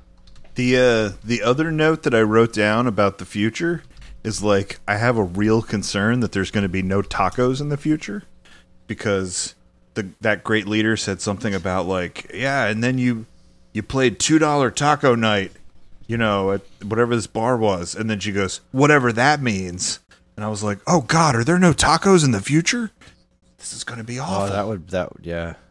But if we go with Demolition Man time travel, then there's only tacos in the future. And also, if the children's book Dragons Love Tacos have proven anything, it's that tacos are safe for all time, because they time traveled back to when they had the taco party and the dragons all got, upset stomachs because, spicy salsa gives dragons the tummy troubles. But they took tacos back into the future and then planted taco trees, and now there's a taco forest. So tacos are totally safe. It's amazing how often tacos and time travel become intertwined. Well, It's and true. now we know that there are multiple timelines with multiple outcomes. So there could totally be a taco-less world and then a world full of taco trucks. Like I think this movie proved there can't be. If you end up in a taco-less world, it's going to fall apart. That was the point of the movie. It wasn't about family or music. It was, if tacos don't survive, the world will be destroyed. Remember back during the 2016 election when there was that talk about, like, oh, if we don't build a border wall, there's going to be taco trucks on every corner. And I was like, I want taco trucks on every corner. Like, that's the world I want to live in. Not going to lie, this bag wasn't designed for tacos.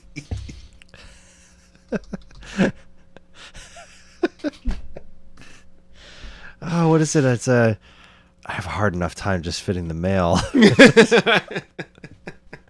So I think me and Chris are on the exact same page. Not only is it good, but I think the ranking is 1, 3, 2, right?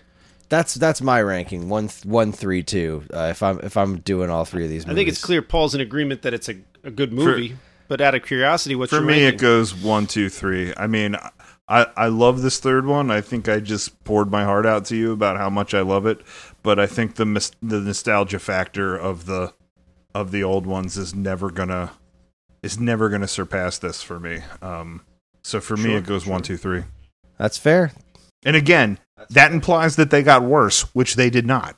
I just, if I had to rank them, it would be 1, 2, 3. Yeah, that's fair. I can get behind that. Yeah, I don't know. I got nothing. I mean, I guess we're at like an hour and a half right now. Does anybody else have anything else to add to this? Do we want? I mean, I don't want a fourth one. I think it has to stop here. Right, it's done. They told the story. They saved the universe. It's a trilogy. It wraps up. I don't want. Yeah, another I one. agree. 3 is a great number. I don't want another one. Yeah, I think the only other thing I would sort of add to our discussion here is just how much I liked the alternate timeline versions of Bill and Ted. This. I think this movie had to, it had to tell a lot of stories, and it had to focus on more than one thing because it was focusing on the different elements of their family. And I think it was cool the journey that their daughters took. It felt like it was distinct enough from Excellent Adventure, that they were. But it also mirrored Excellent Adventure. Yeah, it was all the stuff that you liked from Excellent Adventure, like collecting people through time and having adventures through time. But it was this putting a band together. But also, I also really want to say this because I forgot to mention it earlier, but this is a perfect time to mention it, is that their daughters were raised on music. Like, they know music. And one thing I loved about that is when you're seeing Bill and Ted travel through time and pick up the historical figures, they're like, all right, let's grab this dude. They don't mean much to them. Their historical significance, they have to learn that. But man, when you get to the scene where they both stand in front of Jimi Hendrix playing, and the look on their faces just to hear that live, these characters really appreciate being here and listening to these characters, these historical figures. They understand why they're important, and they're in awe of them just standing there. I loved so much about that, seeing these musicians, how you think they really would react if they got to be in the same room as these other musicians throughout history. Yeah. And I thought that was a wonderful, wonderful addition to this. It's another reason I thought that those two actresses that played the daughters were so wonderful. Is I thought that was one of the most honest and funny lines in the movie when Jimi Hendrix slams the door on them, and she just looks at the other one. Thea just looks at Billy and goes, "Dude, we need Jimi Hendrix." It was and it was about to go into the whole. I was really expecting them to go into the whole we need Eddie Van Halen for a music video thing, right? Yeah. They kind of did a reference to that joke. You caught that, right? I mean, the circular logic joke. Oh, God. Towards the beginning, when Bill and Ted are headed into their garage and they get in there and the daughters are in there, listening to music or whatever, that scene where they're walking up, they kind of do that circular logic joke. We have to fix our marriages. To do that, we have to write the perfect song. But to do that, we have to, They did reference that. They did reference that, yeah. I think they managed to grab most of the great bits and at least give them a head nod.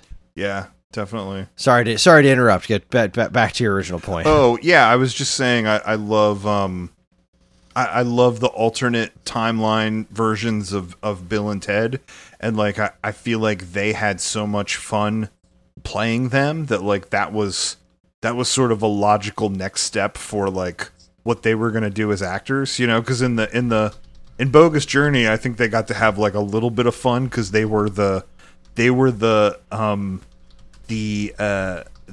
vision, the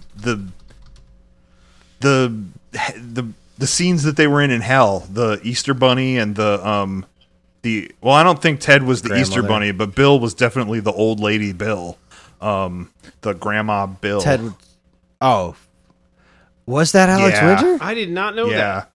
Oh man, I never knew that. Entirely, yeah. So yeah, I mean the fact that they got to be these other timeline versions of themselves, and that you would sort of track the logic of how they thought they could fool their past selves, like that part where they were pretending to be British, just fucking cracked my shit up. Oh my god! And then like, you know, when they come back in and, you know, they're like, you know, this isn't your song, it's Dave Grohl's song, you know, and like Bill does that little like almost fake, you know, impression of himself where he's like, why haven't you gone into the future yet? It was like, I don't know, the watching them do that stuff was so much fun. I just thought that was such a great angle to the movie, like a great place to go with this when you thought like, where could they possibly go with this, you know? And the beefy prison costume, like, that was really impressive. I assume those were like bodysuits that they were in that made them all beefed up like that, but they were very impressive. Yeah. They didn't look like floofy bodysuits. Like, they looked like they were ripped, and that I could tell that there was something not real going on, but it was a very, very special effect. All right. Well, I think that should just about wrap it up. I mean, we've been talking for about as long as the movie is. So. Yeah, you could listen to our podcast, or you could just go watch the movie. You know, either one. Actually, if you start the movie and our podcast at the same time, you'll ruin both. We didn't talk about what we're going to watch next. Oh yeah. No, that's what's next. You also didn't ask your would you recommend this movie question. Oh, that's a solid point. Well, I mean, I think we have our answer, but Paul, do you recommend this movie? Let me think. No, I mean, like, yeah, I guess what I would say is, yes, of course I'm going to recommend this movie. Like, of course I love this movie. Now, I guess what I will say is I fully accept that there are going to be people out there that don't want to watch a third Bill and Ted movie, like, that are like, why would I possibly watch this? And what does this have going for it? You know, and I would say, like, if you don't have the nostalgic factor of the first two movies, you know, you might not be amped for this movie.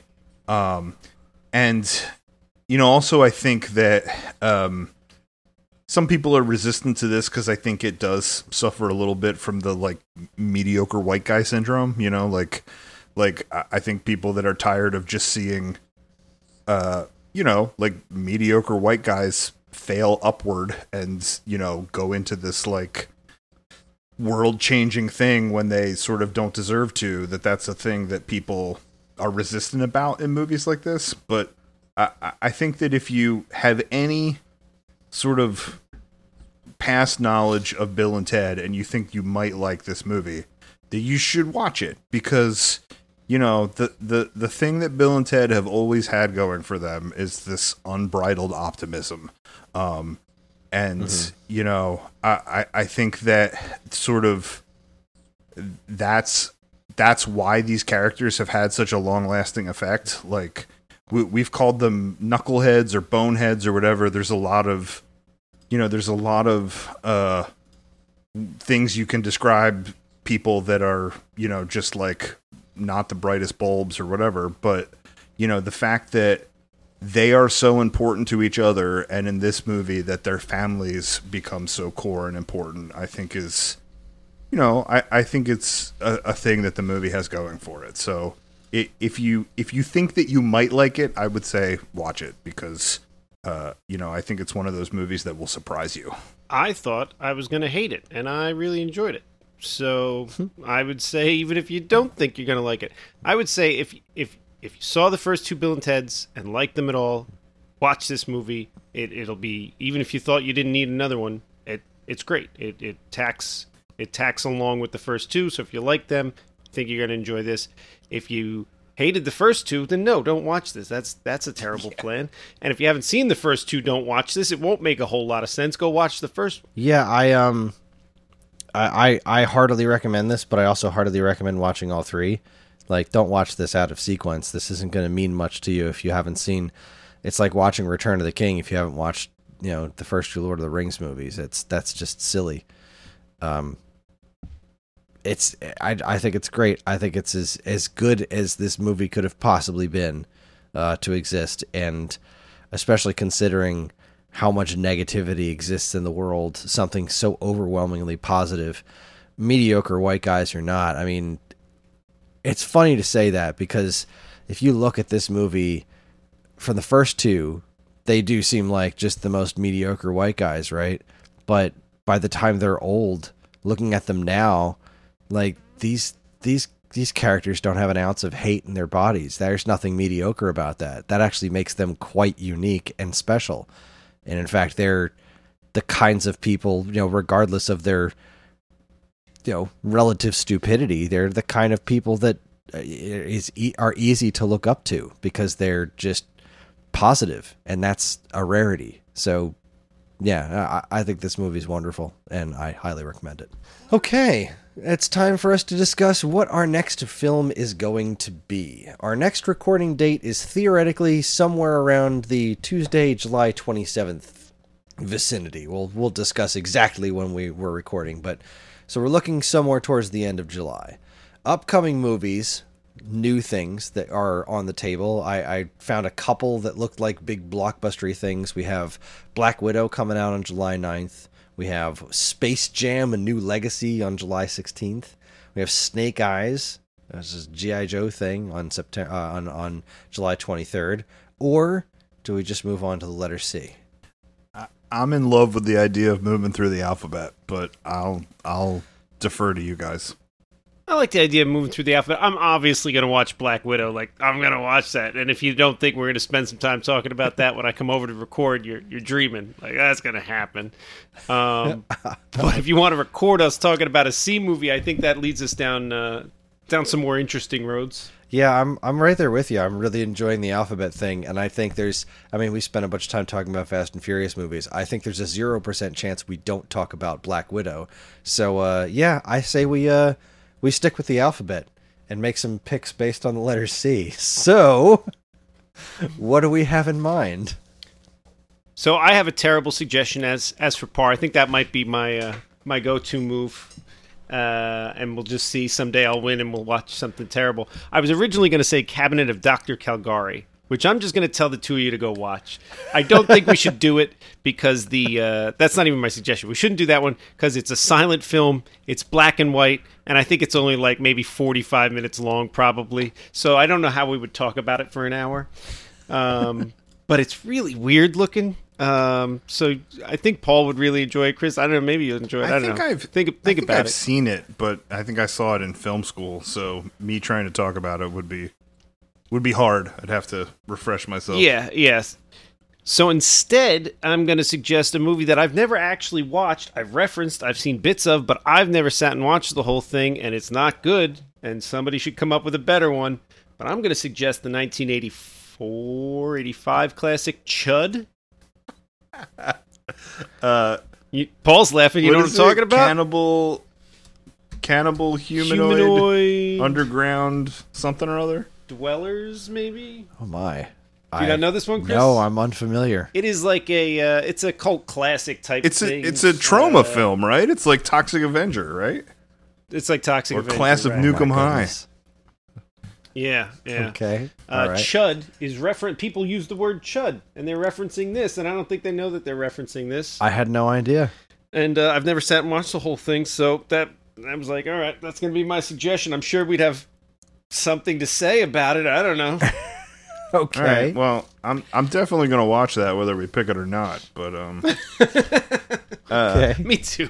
All right, so I'm going to go a little bit of a different path than I decided to go last time. I had said that last time I wanted to try to pick movies that I hadn't seen before, and I wanted to try to pick notable things that I should have seen and I just didn't, and this would be my chance to watch them. Again, there's going to be some times where I'm going to pick things that I really want to subject you guys to, but I sort of have this idea of picking things I haven't seen before. So this time I am going to pick something that I haven't seen before, but is it a notable thing? I don't think so. It's just that now I'm so deep in with these damn Fast and Furious movies that we're like hooked on them. So Sherry and I have been like watching other things that are like the Fast and Furious movies. Like we watched a thing called Death Race where Jason Statham and Tyrese Gibson were like in this prison and you have to like race to get out of the prison. And it's you know, it's like the if you win 5 races, they release you. It's like this like futuristic televised thing or whatever. So we're kind of like hooked on these weird like car race movies, and specifically Jason Statham because he in the 8th Fast and Furious movie. So he's in the 7th and the 8th one, and he's really great in both of them. But in the 8th one, he's got this like really funny scene with a baby, and like Sherry just cracked up laughing at it, and like now she seems to be the biggest Jason Statham fan. So then we were like, well, what else can we watch? So I read the plot synopsis for this movie called Crank, which says Oh, Crank! I know this movie. Professional assassin Chev Chelios learns his rival has injected him with a poison that will kill him if his heart rate drops. So that sounds like Speed, but with a dude. And I really want to watch this movie. Bus. So I'm going to watch it no matter what, but I figured... He's not in the bus, Frylock. Yeah. He is the bus. Because it starts with a C, I was like, I'm totally waiting till after the podcast to see if we pick this or not. So that's my pick. Yeah, so I've seen that one, and it's a pretty it's got a lot of solid action. It's Jason Statham, you know, like I mean, it's a solid action film. I haven't seen it in a couple of years. I'd rewatch that and talk about it. Yeah, I don't remember if I've actually seen it, but I do remember seeing trailers for it and thinking, well, that's just wonderful. Okay, I'm of two minds on this here. I have 2 choices, and I don't know which direction to lean in. One is no doubt an awful, awful, awful movie, but would possibly be fascinating to discuss. And the other is a movie that I couldn't place for the longest time, that I've seen once when I was a kid at a friend's house, Jeff Markswriter's house, actually, and left a huge impression on me. So... theoretically super cool nostalgic 80s movie, or modern absolute piece of crap that might be fun to talk about. Those are my 2 favorite genres. Agreed. I mean, I went with an 80s piece of crap. I went with both those genres you went with put both together. Of those, yeah. I'm going to say he gives us his 80s one. I don't know. All right. Yeah, give us the 80s one. I have not seen this in forever, and I don't remember many of the details. I'm very curious if it holds up. I would very much like to watch Cloak and Dagger. Is that about like a kid who has an imaginary friend who's like a spy? I watched that as a kid. I haven't seen that in years. Yeah, it was like this kid gets involved in some sort of like someone's trying to kill him for some reason, and there's like some secret plans to something hidden inside an Atari 5200 cartridge, and like this video game character comes to life or something that helps him out as like a super spy. I don't remember many of the details. I just remember thinking this movie was really kind of disturbing, but very cool. And I can picture the main character. He's a famous actor, like the guy who's imaginary, and he's in a bunch of crap, and he's got a mustache all the time, and I think they call him Jack Black or Blackjack? Is his name Blackjack in the movie? Something like that. And the guy is... Cloak and Dagger is 1984. I can't think of the guy. He's got a mustache, and I think he's bald. Oh, he was in 9 to 5 with Jack Charlie Flack. Parton. Dabney Coleman is the actor, and they call him Jack Flack in the movie. Jack Flack. I was close. I went with Jack Black. Would have been a way different movie. I have no idea what this movie is. I'm looking at the IMDb page right now. Yeah. This left such a huge impression on me as a kid, and I haven't seen it. Like, I watched some of it one night when Ellie was a baby, and I couldn't sleep at night because like it was just she was just up all night screaming. No, maybe it was John. Yeah, it was John was a baby, and I was up in the middle of the night with him, and I threw on Cloak and Dagger, and I was like, wow, this is wild. But it was like 3 a.m, and I remember nothing about it, and that's the last I've seen it. It's not related to the Marvel property, right? No, No, not at all. No. Okay. Nothing like that. Okay. It's definitely something that probably got rented at Video Depot. It was one of their 9 movies. Right. Nice. Yeah, right. I saw it as a kid. I remember liking it as a kid, but I haven't seen it in, I don't know, 20, 30 years at least. All right, so we all vote, but we can't vote for our own things, right? Yeah. Ooh, this is gonna be hard. Okay. I'm going to watch all these movies. I'm super into all 3 of these, to be honest. I'm gonna vote Crank. That just sounds like the kind of stupid I'm in the mood for. I'm gonna vote Chud because I feel like that goes along with notable things that I should have seen. So I'll vote Chud. I'm not going to make it a 3-way tie. I'm going to vote Crank. I haven't watched it in a while. Let's see what happens with Nice. Jason Statham and his heart pounding. All right, It makes my heart pound. Crank it is. That'll be our next. There's your homework, all 20 listeners. Crank is the movie that you should watch along with us for us to discuss. And I mean, honestly, if I have the time, which I just about guarantee I won't, I would certainly like to watch Chud and Cloak and Dagger too. But Crank will be the primary focus of our next episode. Since we couldn't possibly get back to your other one for like, what would it be? It would be like a year and a half, right? 26 weeks, Yeah, or something like 26, that. 26 I don't know. months. No, it's a long time. I don't math good. What's the other one? Just out of curiosity, what was the band movie? Cats. Oh no. You couldn't pay me to watch that again. I didn't Oh, you've watch- seen it already? Oh yeah, I've seen it. Wow. See, I don't want to watch it, but I feel like having a conversation about that movie with the two of you would be fun. You Again, know, I don't smoke pot, and I think maybe that might be a requirement at the beginning of that. Oh no, movie. I think it would have to be like some really hard drugs. I don't think ain't gonna do marijuana it. is quite enough for cats. At least from what I've come to understand of that movie. this is gonna sound weird, but we ended up watching Cats because my son was really excited about it. Like he saw a preview for it, and he's like, "Yeah, it's this movie about cats." And we were like, "Do we have to watch this?" And he was like, "Yeah, it's about cats. Like we're watching it." And like he was all in for it, but yeah, it was awful. Oh, which by the way, I didn't sort of tell this part of the story, but you know, when I said that I've watched Bill and Ted Face the Music 4 times, the first time that I watched it was like the night it came out, and it was specifically because I knew Nate was going to want to watch it with me, and I was like, I need to watch this by myself before I watch it with the kid, because you know, just like for some reason he was like super into cats, he went through this phase where he was super into historical characters, and I was like, Nate, you want to watch a movie with Abraham Lincoln and Genghis Khan and Joan of Arc in it? And he was like, yes. Then I have the movie for you. So he loved Excellent Adventure. He didn't love Bogus Journey because it because There's no historical figures. well, yeah, and he was like afraid of all the afterlife stuff. Like he was like that movie was not the same, and I was like, you're right, it was not the same.